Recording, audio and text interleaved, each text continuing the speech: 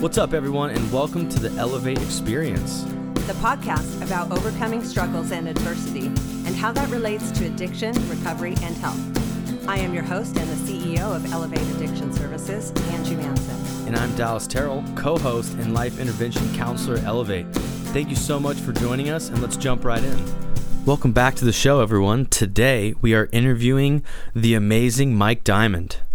Mike Diamond is a television personality, director, life coach, and interventionist. He's known for his work on the hit TV shows New York Inc. and Bondi Inc. Tattoo Crew, which is currently nominated for a Logie Award for Best Reality Series. Originally from Perth, Western Australia, Mike got off to a bit of a rough start. Battling undiagnosed dyslexia, he started using drugs and alcohol at the age of 12. At age 16, he was expelled from college and finished at Melville High School. Immediately after graduation, Mike moved to Sydney, Australia, and enrolled at the Actors Centre. He got a job at a local clothing company, which, unbeknownst to him at the time, would change his life forever. Lady Luck was on Mike's side when a customer at the store handed him a green card lottery ticket. Mike won a green card in 1997 and made the move to Miami, Florida. Shortly after his arrival, Mike landed a role on the CBS sitcom Grapevine from director David Frankel. After Grapevine, Mike moved to New York City, where he worked on various projects, including a guest star on Sex and the City. Mike wrote, created, and starred in a VH1 pilot with former Stone Temple Pilot and Velvet Revolver frontman Scott Weiland. Splitting his time between New York City, Miami, and LA, Mike had regular gigs performing stand-up at Caroline's on Broadway and the Comedy Store. Mike was properly introduced into the tattoo world when he appeared on Miami Inc. He later became the store manager for his good friend Amy James at Wooster Street and starred on season 3 of New York Inc. Mike then headed back to his hometown where he wrote, directed, produced, and starred in Bondi Inc. Tattoo Crew, based on Bondi Beach. Although Mike has had plenty of highs in his life, he has also had his low moments along the way. Mike has battled cocaine and alcohol addiction for the majority of his life. The defining moment came at the height of his career while shooting a TV show for VH1. To the outside world, Mike looked like he was living the dream, but on the inside, Mike was spiritually bankrupt and miserable. He realized that if he didn't turn his life around, he was going to die. April 16th, 2006 was the day Mike Diamond got sober. Since then, Mike has literally helped hundreds of people on the road to recovery. He is on beck and call to all his clients and friends, helping them through their life problems and battles with addiction. That just touches the surface of Mike Diamond, guys, and we're really excited for you guys to hear this interview. Mike's a wonderful person. He has a badass accent, and he knows a lot about sobriety, the mind, meditation, fitness. You guys are really going to dig this episode. Let's dive in. Well, it's like, you know what, that's the funniest thing. I'll tell you why. Because years ago when I got sober, I'm 15 years sober in April, and Nice. I came out 12 years ago and told people I'd smoked crack, did heroin, did drugs, did crazy stuff. And when I was working as a sober coach and doing interventions, like, you can't do that. I'm like, why can't I do that? Like, it's anonymous. And you go into a meeting, an anonymous program, you don't talk about other people. But if I want to talk about my story, it's my story. No one can stop me because they want to have the shame and stigma about the story. Now, 15 years later, or 12 years later, 13 years later, like, oh, thank God you came out about it. And all. I'm like, well, this is the funniest thing. Every person used to ring me up or talk shit about me when I was using. What? I can't talk shit about myself? I can't tell people I'm sober now? Do you see what I'm saying? Like, Yeah, what kind of shit is that? It's my life. Yeah, so I was like, well, they're all talking about it. Like, oh, remember you smoke crack? Yeah, I do. Yeah. And And They're now I like, don't. oh. Yeah. Right. Now I don't smoke crack. Well, and in our one of business, that's what gives us Yeah. our creed, is our street smarts of being addicts. Like, if we don't share that, then, what are we, just a lab coat telling other people what their problem is? We come from experience.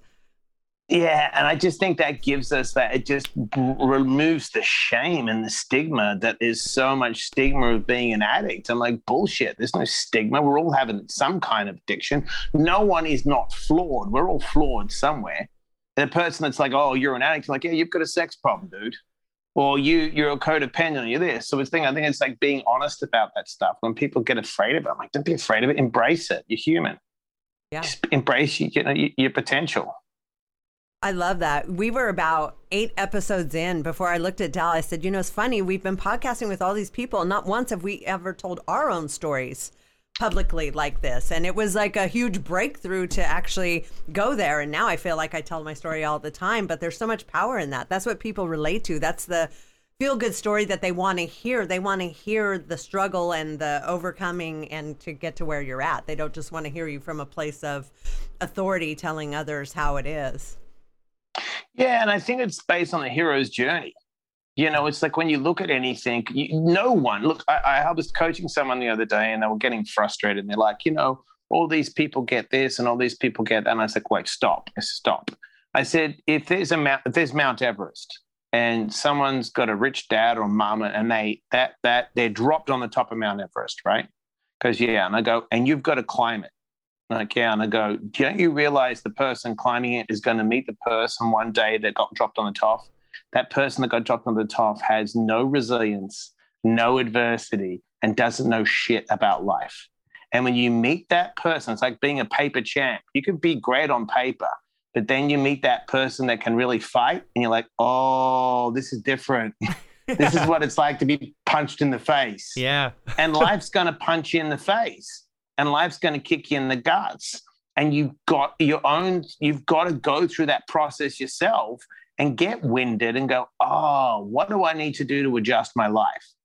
You know what I mean? And I think by being honest, and now, I always find it sucks when people, I was talking to someone the other day, and, when I started doing interventions, I went to the top guy in the world.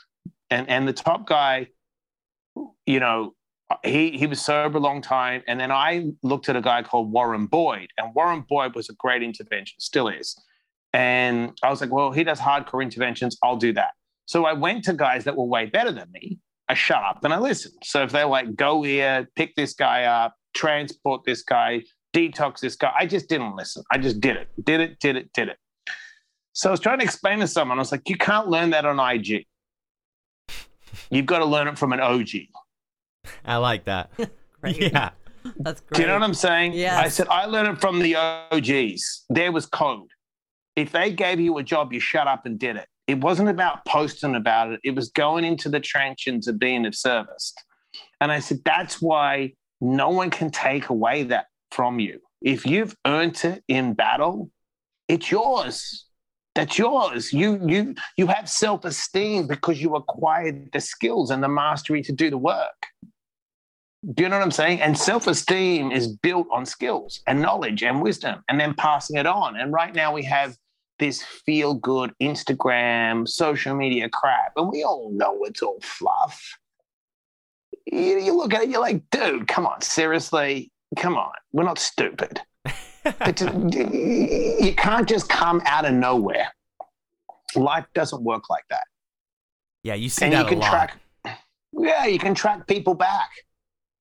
You're like, oh, what have you done? Well, you haven't done anything. Okay. Yeah, and that happens all the time where it's like you think because you can like rationally understand it that you get it.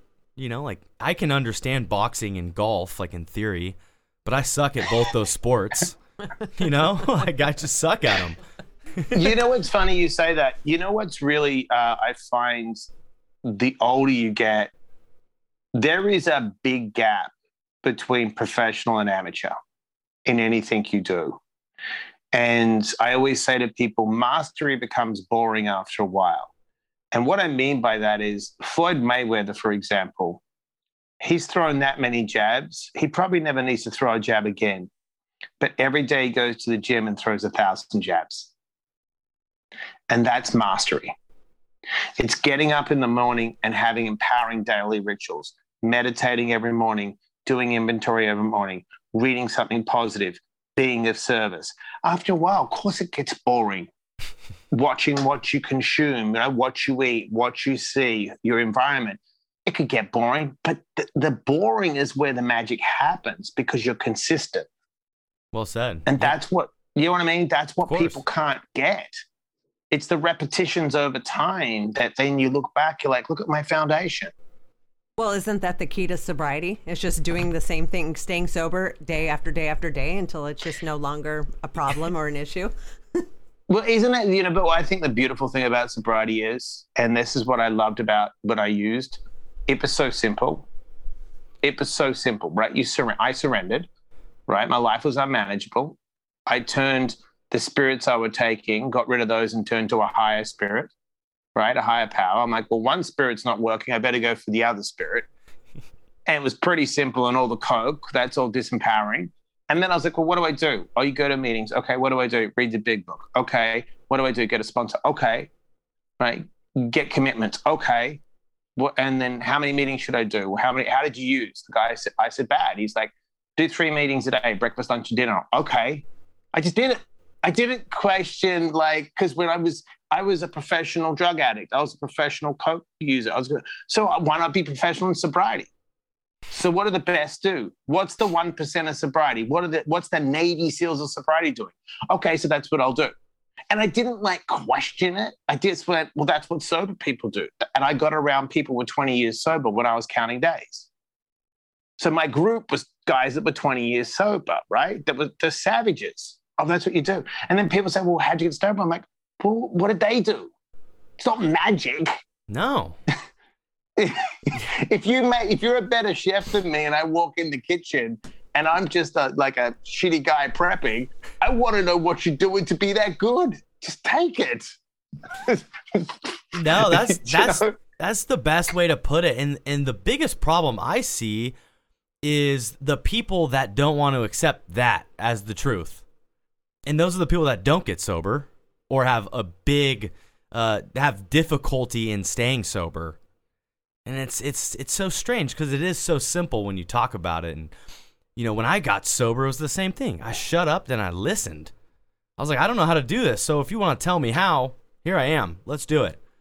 You told me to jump. How high do you need me to jump?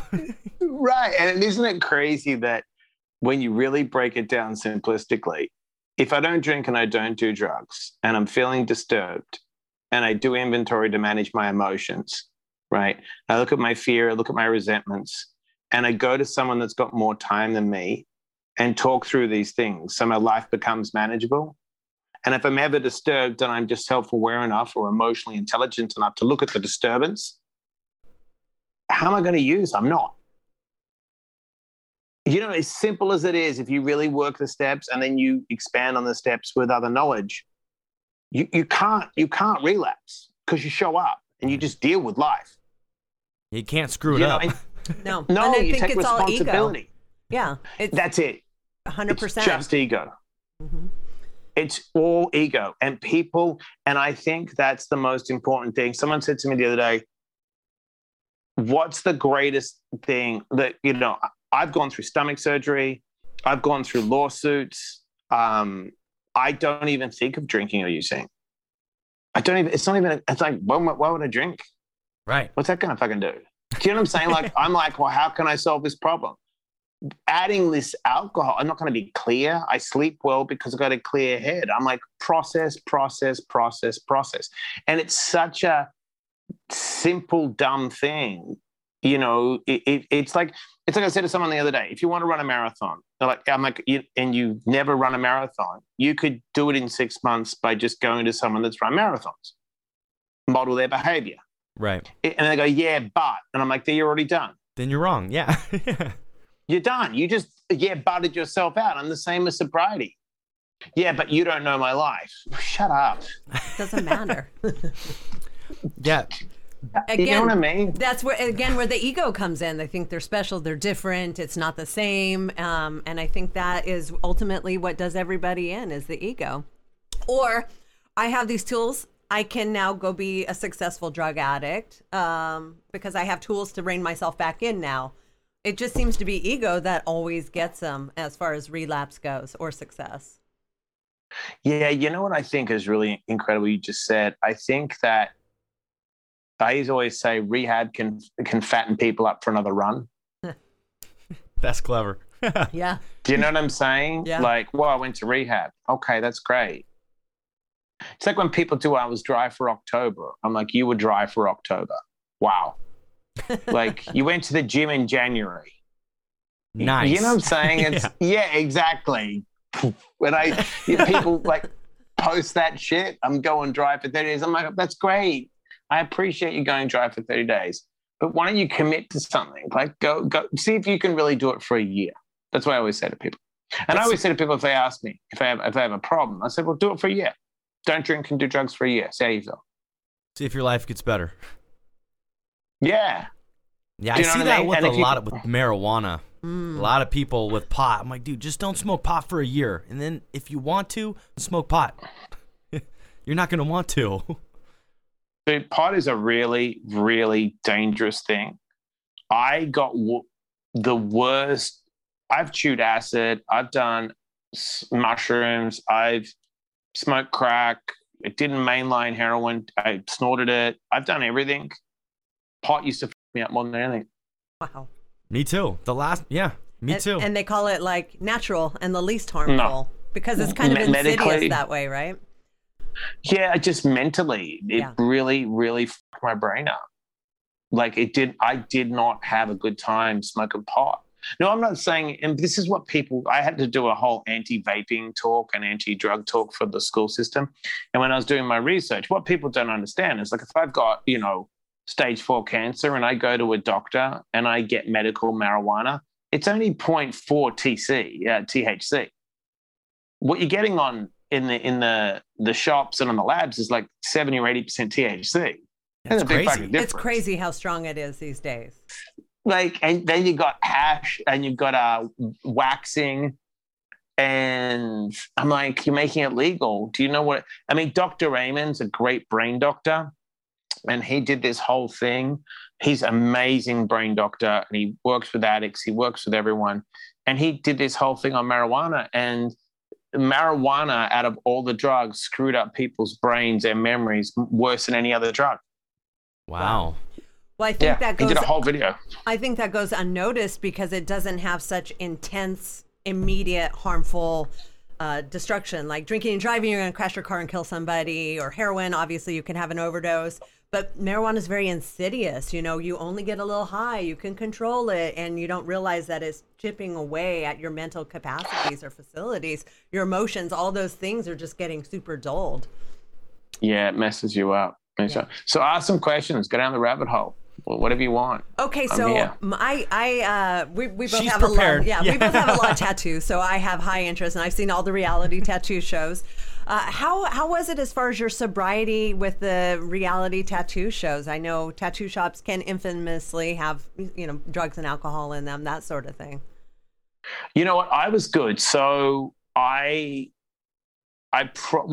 my advantage was. When I first got sober, I didn't go to a rehab. I went to meetings and had to open a bar 30 days into my sobriety. Nice. So I really, it wasn't a hard transition because I knew Army and these guys for a long time, and they respected that I was sober because they knew me when I used. So I think for me, it was a little different because everyone I kind of set the thing, even when I opened the bars, I'm like, I'm sober now. And people are like, all right. Mike, if Mike says he's sober, he's sober. Do you know what I mean? So I think for me, I drew a line in the sand. I think if I didn't, for someone else's journey, I think it would be dangerous. Sure. I think that the set and the settings are pretty, it's not as dark as a bar, but it can get pretty dark and debaucherous in that world. And I think if you don't have the right core group of people that respect your sobriety, I think you go down pretty quick. You've got, to me, it's the core group. It's the people that you can be honest with and say, look, I can't actually function using and drinking anymore. I need help. Can you support that? And if you don't have the right support system, I think you can't do it. I don't think you can do it alone. Agreed. And that's, we're big believers in the community as far as helping with the sobriety in the group and not doing it alone. That's why we put CrossFit into the program, because there's a healthy community that no matter where you live, you could get into, and they're like-minded people that want self-improvement and betterment. Yeah. So I think, I got through it, but I think it would be, if you're in the wrong shop, you'd be in trouble. Oh, I bet. I guess with the bar, like, do you think that might have, like, hindsight's 2020, obviously, but looking back at that, I do clinical work, so I work with the clients one-on-one, and I noticed with alcoholics, they tend to have to confront the alcohol a lot more than maybe we have to confront heroin, or like a trap. I've never been forced into a trap house since I've got sober. But alcoholics, you're at the grocery store, you're at dinner, and it's at the gas station. It's everywhere. Family gathering. So did you feel like that might have been a pro for you, having to confront being just in that environment right away? Like, it was just something you had to accept, and since you accepted it sooner than maybe most people, you grew faster? That's a really great question. And I think, looking back on it, because you can connect the dots looking back, like Steve Jobs always says. I think you're right. And I think everyone's journey is a little different. I think I grew up in a small town, moved to America with nothing, mentally and physically abused, very self-reliant, and I'm very autodidact. I learn and I can figure it out myself. So if someone say you tell me to read a book, that's all you have to do. You don't need to wake me up every day to read the book. If you tell me to go to meetings, I go to the meetings. I'm very self-motivated. So for me, it was like, all right, I need to stop using. And I was in the bar business forever. So I thought I'll do 30 days and get detox and get healthy by myself. Got rid of my roommates, changed my apartment, my settings, got the meetings down. Then I had an opportunity. I said, okay, I'm in New York City. My apartment's $2,800 a month. Wow. I got no family here. I've got money. I got bought out of one place because I owned a bar with Scott Weiland back in the day from Velvet Revolver. And I got out of that place. And then I was like, okay, I need to open a bar. I got an investor. The investor was like, can you open another place? And I just sat with my sponsor. It was really good. And I said, all right, how do I do this? He said, what? I said, and it was very interesting. I take information and then I go to people with more experience.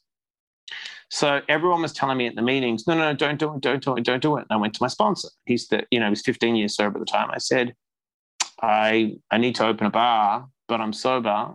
What do I do? And he's like, do you want to drink and do drugs? I said, no. He said, then open the fucking bar. Perfect. He's like, what are you, a tennis coach? Are you a tennis coach? I'm like, no. He goes, what's what you do? And he said, earn enough money, and if you want to move out of this business, then get out of it. But don't run from what the reality is. And I think for me, what you said, I think that was the best lesson, because I had friends that thought they could get out of the business, but they didn't do the work. I did the work twice as hard, knowing that I couldn't relapse. I had no choice. I can't fuck around in this business. I'm in a bar. I'm around drunks. I got to go face my demons. And because I did that, I could go anywhere. My wife drinks. She's not a heavy drinker, but I can go to bars. I can go anywhere. I'm always comfortable. There was no triggers. I was like, I don't do that. So I think the vision of myself had changed. I no longer saw myself as someone that drank. And I think you have to have that clear vision of who you want to be. And I just looked at people that were sober, that were just badasses. I had got around some guys that were just so cool. And I was like, I want that. This is fucking badass. Like that guy. And I would just ask them, what do you do? When do you get up? What do you read? How many times did I? And I just literally copied them. I copied the best people. That was it. I didn't make it up. I just stole from the best. I love that. Well, I think that's how you get better. I mean, for us as a rehab, not to take away from what you're saying, but that was what we did. We, at one point, were number one in the field, but always had intense interest in going to other places. But what are they doing that we should be doing? What are they doing that we could be doing better? And just constantly striving for more learning, more understanding, and putting yourself around greatness to push yourself to better. Because when you get complacent or arrogant or self-important, there's that ego again, and you're just going to head down the other side. So I love what you're saying, because we just got to be open to, we don't always know best. In fact, most of the time we probably don't. Yeah, you nailed it. This is what I always say. If the purpose is right, so my purpose is to inspire, educate, and motivate people and help any addict that's suffering, sick and suffering, right? To make a more empowering choice. So whether I'm writing a book, whether I'm on a podcast, whether I'm doing a blog, how can I affect you in a positive way by my story and give you tools? Now, if I'm ever stuck, I do a simple thing like this. So if I'm stuck in a situation, whatever the situation, I first of all identify where I'm not getting the desired result in anything I'm doing, right? Because I'm obviously want something, but I'm not getting it, right? So there's a reason. Then I gather information. And when I gather, it's a lot of reading, going to people that I feel have their shit going on, watching podcasts, and I gather. Then I sit and I don't talk to anyone and I incubate. I sit. From the incubation, I'll get inspiration. From the inspiration, I take action. And I always follow that process. And I do it early in the morning, 3:34 in the morning when it's quiet. I do a shit ton of meditation, loads of reading, and then I incubate on that, and then I'm inspired to take the right action. And if I follow that, and if I'm ever disconnected from my source, my higher power, I just come back to process. All right, I need to get more information. I need to talk to someone else. I need to read something. Do you know what I mean? Because I only get stuck if I'm not bringing in fresh information, allowing myself to incubate, to get inspired. I love that. Yeah, I like that too. And it sounds like, it sounds like what you don't do is emotionally respond immediately. That's like the biggest takeaway is, how do you create space or like a pause? And once you can do that, then you're golden. You nailed it. It's stimulation, right? Stimulus, pause, response. Right. That pause could be a week. Do you see what I'm saying? Like Ben, I think it was it Franklin? One of the great old presidents used to say, if you want to start an argument with someone, write it in a letter, put it in your drawer. In 2 weeks, reread the letter and see if you still want to do the argument. Mm-hmm. He said, I never sent a letter out. Never. Do you see what I'm saying? So it's my reaction, or am I responding? There's a difference between responding and reacting. Yeah, huge and difference. I have to know my set. You know what I mean? So what I do is come back to me, because when I'm frustrated, I'm just really overthinking shit, or I'm in scarcity. There's some kind of scarcity. Yeah, no, that's perfect. So I guess my question for you is, like, I think from my own meditation practice, that's where I kind of developed the pause, right? Of like observing the mind, watching the mind, and seeing the bullshit for kind of what it is. And that's where I developed that pause and that less reactivity. When did you get into meditation, and what have been some of your biggest takeaways from it? I think you nailed it. So mindfulness really works for me. I did TM, but it didn't click for me. Mindfulness was a better practice for me, knowing the kind of personality I have. I can have a short fuse. I can admit that. Me too. And you know what I mean? I can go off the handle. And so I've been meditating on and off since my early sobriety, 15. I was messing around with meditation when I was a kid, a really young kid, but I didn't get it. I didn't have a good coach. And then once I latched into mindfulness, I think that practice, I do it in everything I do. Whether I'm running, I run mindfully. When I'm eating, I eat mindfully. I'm always stopping and resetting. And look, I look at it like this. So our sympathetic nervous system is fight, flight, and freeze, okay? The parasympathetic nervous system is rest and digest. I only need to be in emergency mode, right, when I need to be. So if you look at animals, right, we humanly think we're smarter than animals, but when we look at an animal, we're not smarter. So if you see a zebra and it's on a lunch break in the Serengeti, and then it senses the lioness. It goes, oh shit, if I don't take off, I'm lunch, right? So it uses fight, flight, and freeze. It uses its sympathetic nervous system. But the one thing the zebra won't do later, it won't sit at the watering hole ruminating, going, I hate lionesses, I hate lionesses, I hate lionesses. That's a human thing. Because it doesn't have a developed... Right. Why? Because it doesn't have a developed prefrontal cortex. So our rational prefrontal cortex, right, and our emotional brain, our amygdala, right, they have an amygdala. They don't have a developed prefrontal cortex, but that can get us in danger. Because if you cut me off in traffic, guess what? I go and chase you in traffic all day, and then mentally you ruined my whole day. Oh, yeah. Only because I'm ruminating, right? So for me, the mindfulness approach to come back to breath and reset in my daily practice in the morning, whenever I'm feeling disturbed, I can identify why I'm off and go, oh, come back to breath. That's all I have to do, come back to breath. As simple as that is, it's brilliant. So fight, flight, or freeze, come back to breath. Come back to breath. And I said, for that practice, for me, it saves me because if stimulus is coming in, information's coming in, I have a baseline where I can go, oh, I don't like feeling like this. I don't like feeling the adrenaline running through me. You know, I don't like feeling the anger, the rage, the resentment. All right, I'll just come back to my breath. Just come back. And that's all I have to do. And then that's the basis of mindfulness. It's a brilliant, brilliant system.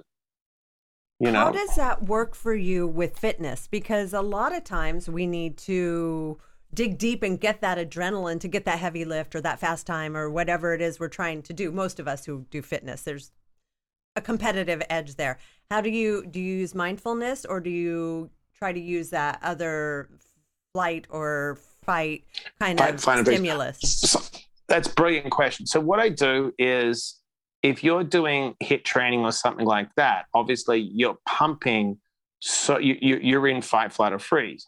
But I think it's dangerous if you're not centered when you're doing that stuff. And that's why people get injured, right? When they're allowing that adrenaline to take them further than they should. I don't pull muscles. I know my capacity. I can push my heart rate to 170, but I don't put it to a point where I'm going to die. Do you see what I'm saying? Like I know, right. So I kind of know now my baseline. So I try to stay in the pocket so that emotion doesn't take me first. No, that's a good way to put it. Yeah, it's kind of like you have the experience to know that threshold.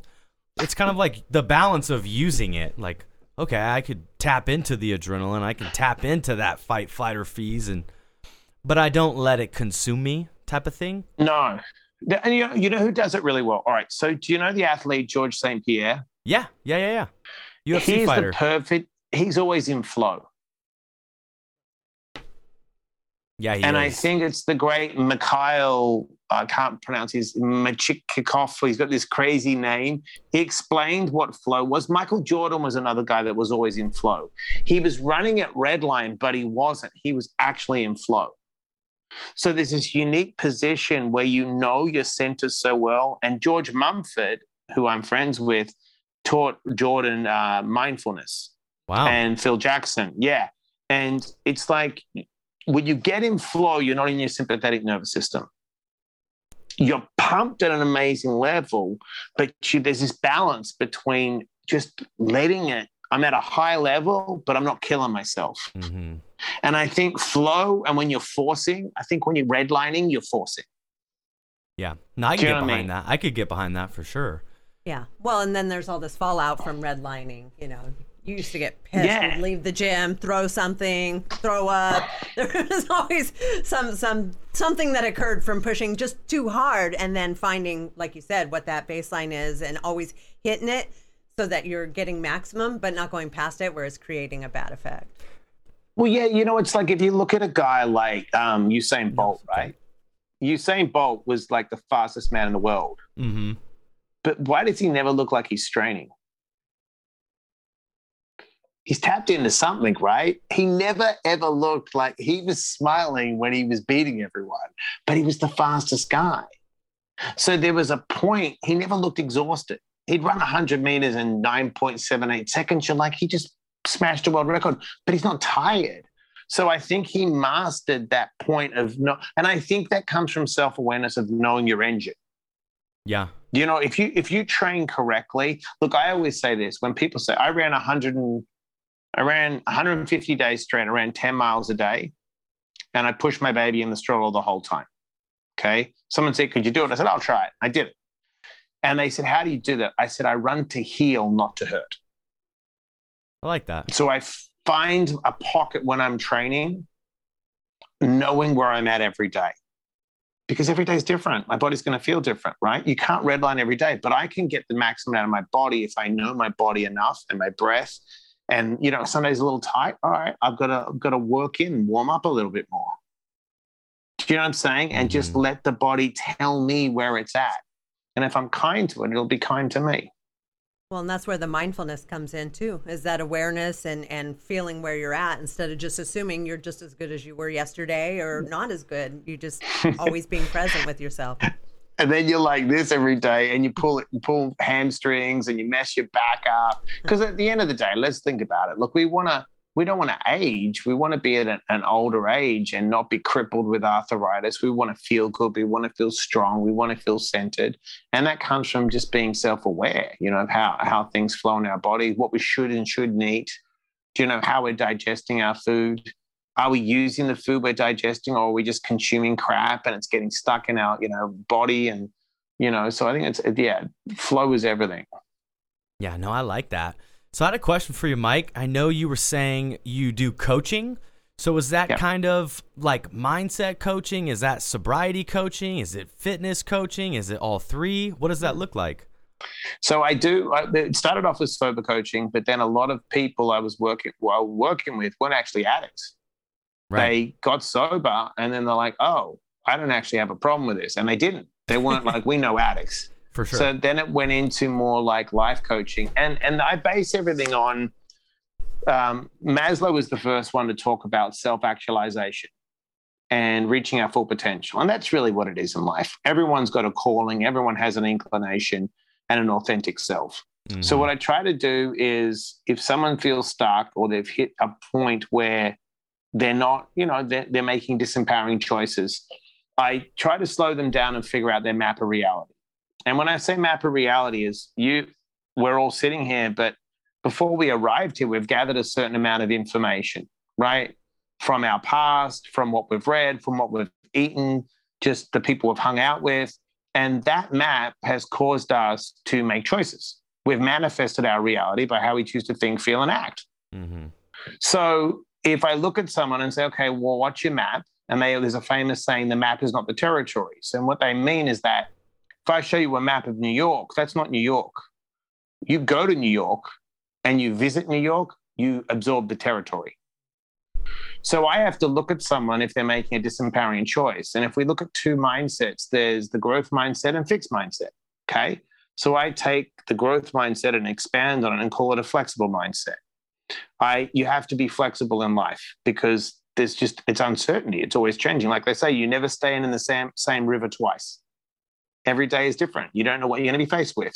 So when I look at someone's map and I go, okay, so what choices have you made up to this point and why? What has motivated you to make these choices? And once I gather, so I go to the person first and then I gather all the information. And then I figure out, you know, whether it's personal history, whether it's the family, whatever their maps are. Most people have a limited information. I expand that by giving them more empowering information from books, podcasts, do you know what I mean? To start de-weeding, because you can't flourish if you don't de-weed. Well said. Right? Simple thing in a garden, right? You want to have roses, there's going to be weeds all day, you know? So you've constantly got to be de-weeding. Yeah, exactly. So what I do, which is true, thoughts. And so then what I do is then I say, well, what do you want and why do you want it? And I work on people's purpose. And purpose comes from service and purpose comes from inclination. And most people deny what they're inclined and they're good at because of fear, because of culture, because they get stuck being unauthentic all their lives. because they grow up and they have a calling and it's beaten out of them through schools, through parents. You should have been this, you should have been that. And I tell people, it's not about money. Money is an effect if the cause is right. I know a lot of people that are lawyers, doctors, and all these things, and they're miserable because they're just doing it. It's not a job. It's a calling. You've got to find your purpose. And then I work on people daily and teach them how to set goals correctly in all areas of life. And I look at the way they process, because everyone processes different. And then I figure out what are some more empowering tools to help them get closer to reach their full potential. I love that. Yeah, no, thanks for sharing that. That's super important. And I think the thing you touched on too is like, as a counselor myself, what I've noticed, at first it was addiction and sobriety, and it was all about sobriety and addiction. But now here I am 7 years later counseling 45 hours, 50 hours a week, and none of it has to do with drugs or alcohol. None of it. We never talk about drugs or alcohol. Maybe it's people that some are addicts, some aren't addicts. How do I just work with everyone? And if there's an addict, obviously that's great. I can really, they can identify with. But if it's just a regular person that I thought was an addict and they stopped drinking and they're actually clear-headed and fine, but they've got other things, whether it's diet, I've healed myself from ulcerative colitis. So I know every food source. I'm constantly studying and reading and just trying to help people be the best they can be. I love that. So here's my question, because I've been reading your book and I love it. Your big purpose, since we're talking about purpose, all you want to do is come to the United States and be an actor. And quite amazing with the green card lottery, how that actually happened. Like the odds are just phenomenal. So like life is telling you, yes, this is your purpose. It lined up for you in the most amazing way.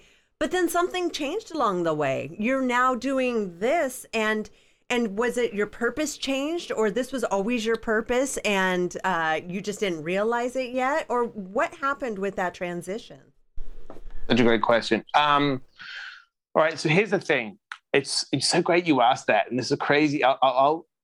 This is the funniest thing. I was always good at acting, and I knew acting could get me out of Perth, right? Mm-hmm. And the green card was the message. But this is the crazy thing. So when I was 18, getting out of Perth, moving to Sydney, my older cousin, he's, schizophrenic, bipolar, not well. And he's 10 years older than me. I went to visit my aunt, and he just got out of a mental institution. And he was in the room, and I went, my auntie and uncle, they've passed now. They're very close to me. And I was having dinner with them, and they're like, look, your cousin won't come out of the room. And he came out of the room. I was like, hey. He's like, hey. So we spent like 6 hours together. My aunt at the time, she pulled me aside. She's like, okay, here's the deal. He doesn't talk to anyone. You're the only person that can connect with him. Is there any way you could stay in Perth? I said, I can't. I'm going to acting school in Sydney. I've got to get out of Perth. I got to get out.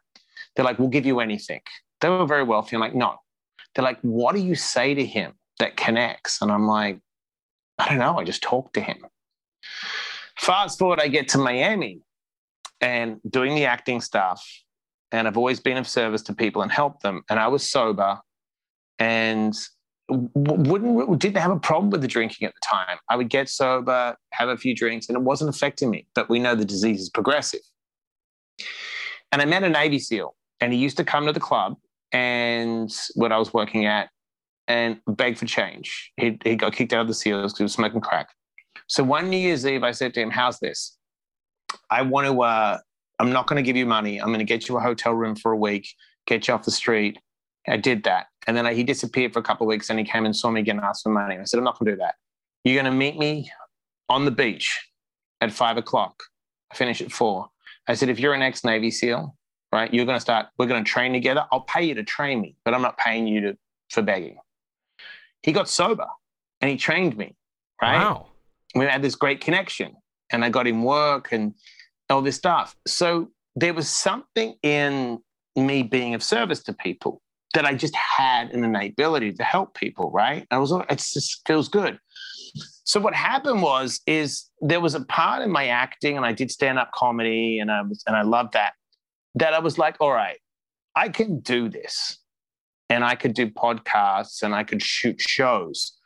But until I got sober, I realized I'm just doing it as a job because I can. And I don't think my calling is to just show up and work. And my sponsor's a famous actor. And he said to me, you can do this, but this is not really what you want to do, right? I go, no. And the ironic thing was I got hired on a comedy troupe to do stand-up comedy.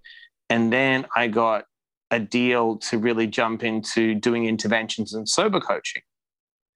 And I sat with him and I said, this is going to sound crazy. I've got this comedy deal. I said, I don't want to do it. He's like, well, and I'm like, I just don't think it's me. I can do it. And I can admit I can do it. I can do comedy, I can do TV, but I'm like, it's not me. There's something in service that I have to do. Now, the funniest thing is, this is what's crazy. I'm shooting a show with Dave Meltzer and Bloomberg TV wants to pick it up. And if someone would have told me that doing the inspirational stuff would then go into TV things, I'd be like, that's so stupid. But that's really, I think it gave me a base to speak well, the acting school. And, you know, I'm a great speaker. I tour as a speaker. I think that's where it was. It needed to give me my start and learn how to articulate and understand people. But it's not, if I make films now, it would have to be based. I wrote a really good script called The Fixer about a guy that gets sober. It would have to be more empowering. Yeah. Do you know what I mean? Not just to show up for a job. So I think it served me massively. I mean, it really has helped me having that training and knowing it. But it's just, there's something about helping others that's way more empowering to me. Love that. And obviously we can totally relate. I mean, that's why I have always said, why do I want to go do anything else? I don't. Like, this is where and I feel so fortunate because it's not like coming to work. You're actually just helping people and watching them get better. And what is better than that? It's great when the money's there, but more than that, you're saving lives and empowering people and helping people. It's just the best.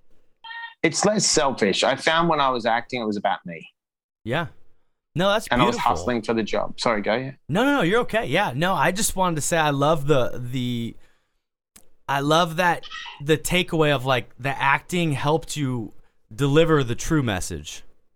That's beautiful. Yeah, and you know what? You just nailed. This is so crazy. So my second book is intense. Like I only touched on stuff in the first book, but this is crazy. So being dyslexic, I read this book called The Dyslexic Advantage, and I'm super creative.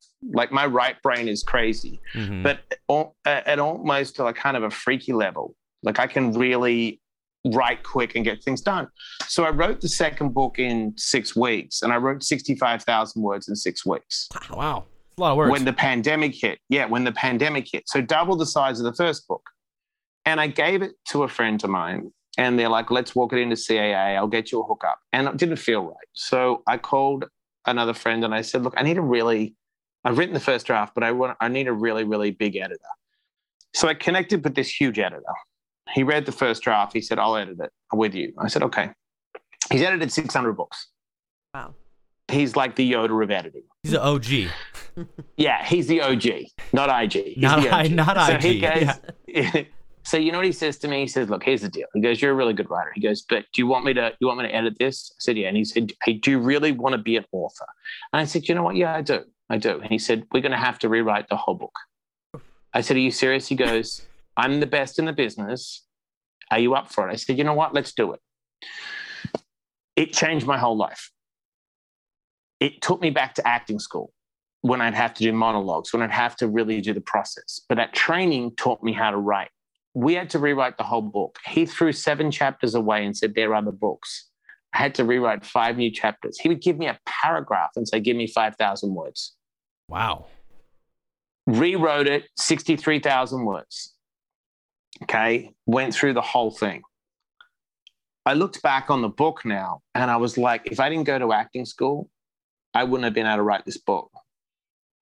Because it taught me to slow down when I used to do monologues. It taught me to rewrite Shakespeare when I used to have to sit there and write it in my own words. It taught me to think about the audience and not myself. So I didn't write this book for me. I wrote it for you. And he schooled me on that. He goes, that's bullshit. You're writing for yourself. Write for your audience. Stop writing for yourself. You want to be an author. It's not about you. Don't write for ego. So it's been the second book's done and I start book 3 in April. And now I've got, some really heavy hitter agents, like looking at it that are like the big dogs. And the process of going to acting school, doing stand-up comedy, all these things taught me craft.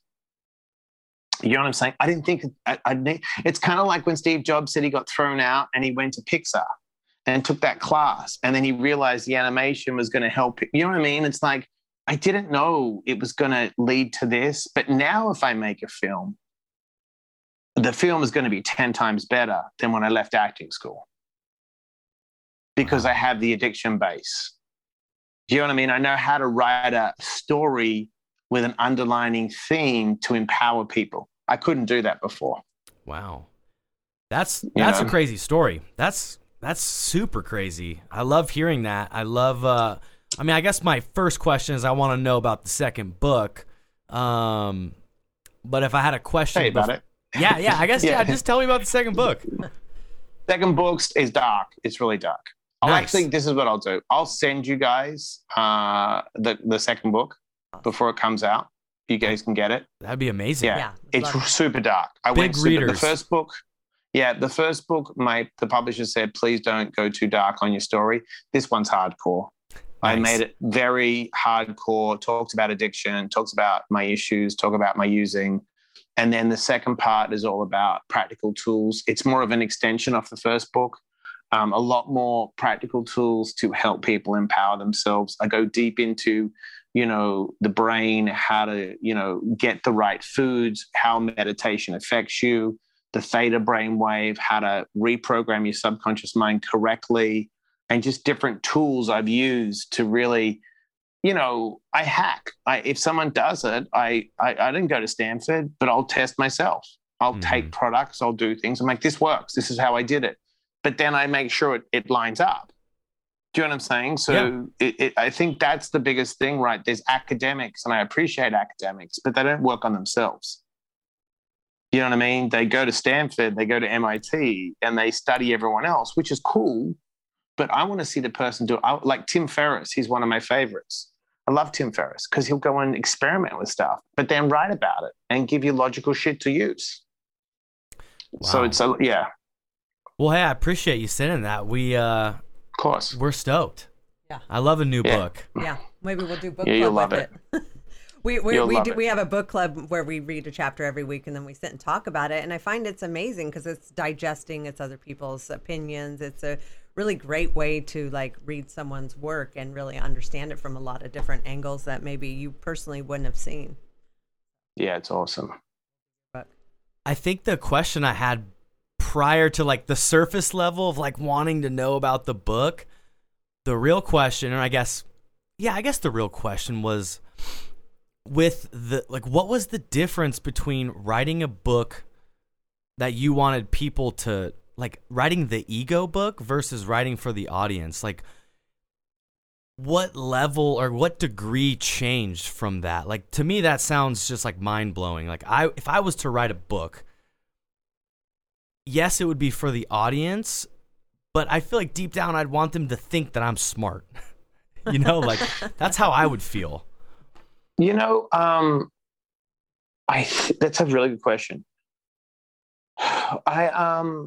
Now when I do things, I try not to open my mouth or put something on paper unless I know the effect it's going to have on you. Sorry, you there? Yeah, we're here. Oh, yeah, sorry. No, so I think people, there's a lot of, I don't want to say wank authors, but people write for ego. Do you know what I mean? Of course, yeah. And I think this is my blessing. This has been my blessing and my curse. I've always gone to people that were so badass and authentic that I couldn't bullshit it. I'm attracted to real. Yeah. So when I went to the top editor in the country, I had to level up. When I did my first, stand-up gig, it was at the Comedy Store. Either you're good or you suck. When I went to the Sober Coach to learn interventions, I went to the top guy in the country. So I get mentored by the best. And therefore, it's like, if you want to be a Jedi at something, like my friends are Navy SEALs. I go to Navy SEALs. I train with them. I go to the best Brazilian Jiu-Jitsu guy because you know what? If he puts me in an armbar, I'm like, that's what it feels like. So I guess by not sugarcoating it, good mentors and deliberate practice, I can't send it off a piece of shit to a good editor. He just throws it. He's like, what is this? Don't put this out. Don't do it unless you can be of service. Don't do it unless I can empower you.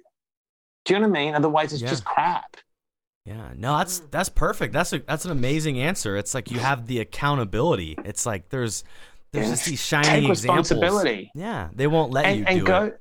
No, and I go. You know what it is? Look, I was coaching someone the other day, and they were asking me stuff, and I said, look, if you want to know how to be successful, I'm going to give you the blueprint. But I said, you may not want the blueprint. It's true.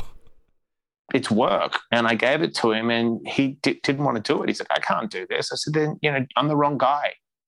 Get a coach that's going to tell you what you want to hear. Yeah.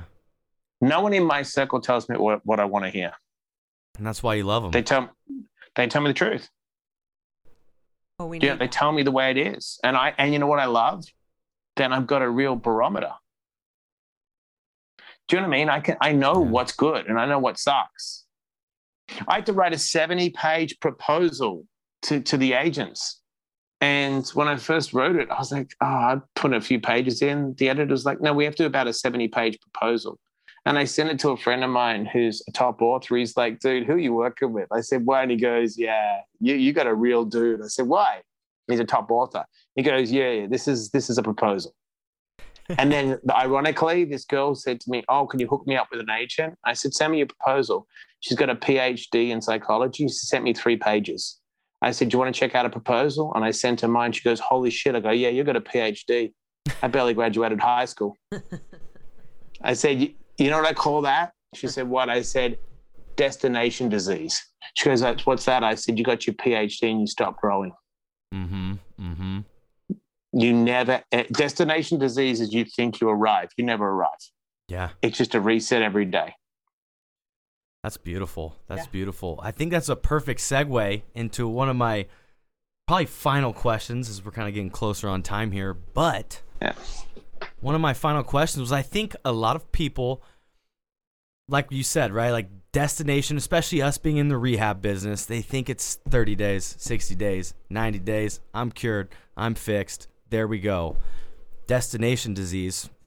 So for you, 15 years sober almost, what does your recovery still look like today? What does that still look like? It's hardcore. Up between 3:45 and 4:30. My body gets me up.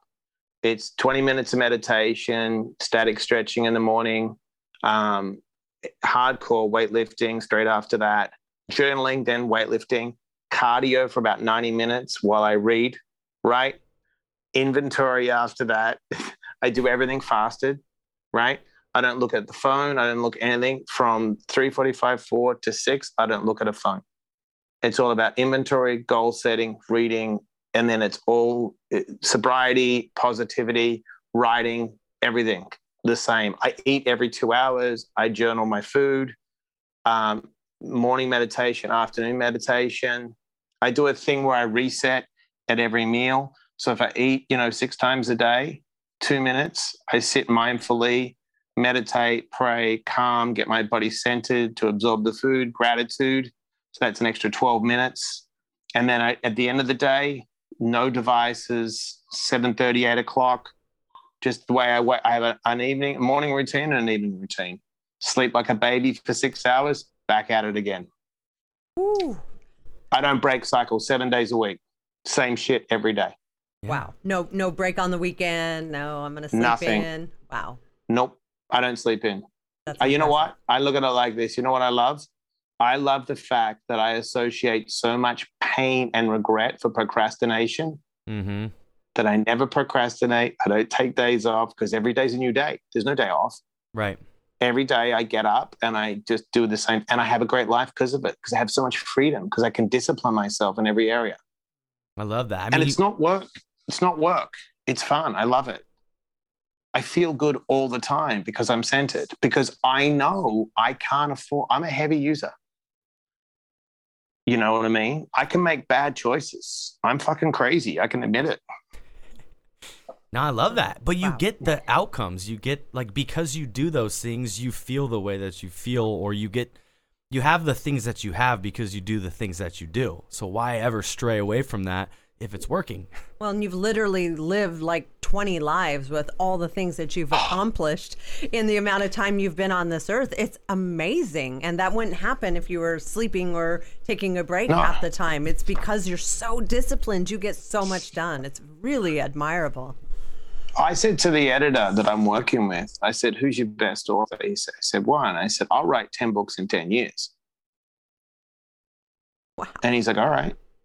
I said, I'm not fucking around here. I go, you're the best editor. Now I got you. I said, you ready to go? To the point that I was his worst author out of 9. And he tested me. He goes, first in the inbox, I work on first. He was putting so much red ink in my stuff. And I said, here's a question. Does anyone live on the East Coast?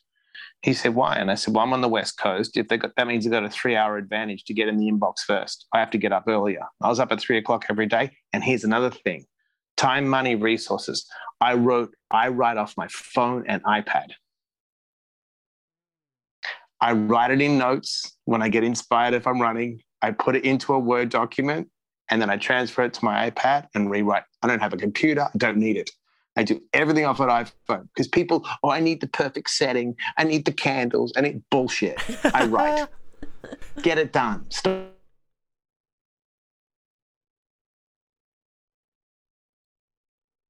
Do you know what I'm saying? Like, everyone's looking for the perfect place. There's no perfect place or perfect moment. There's now. That's all we have This is now. And that's why every day it's like, get up and go and be of service.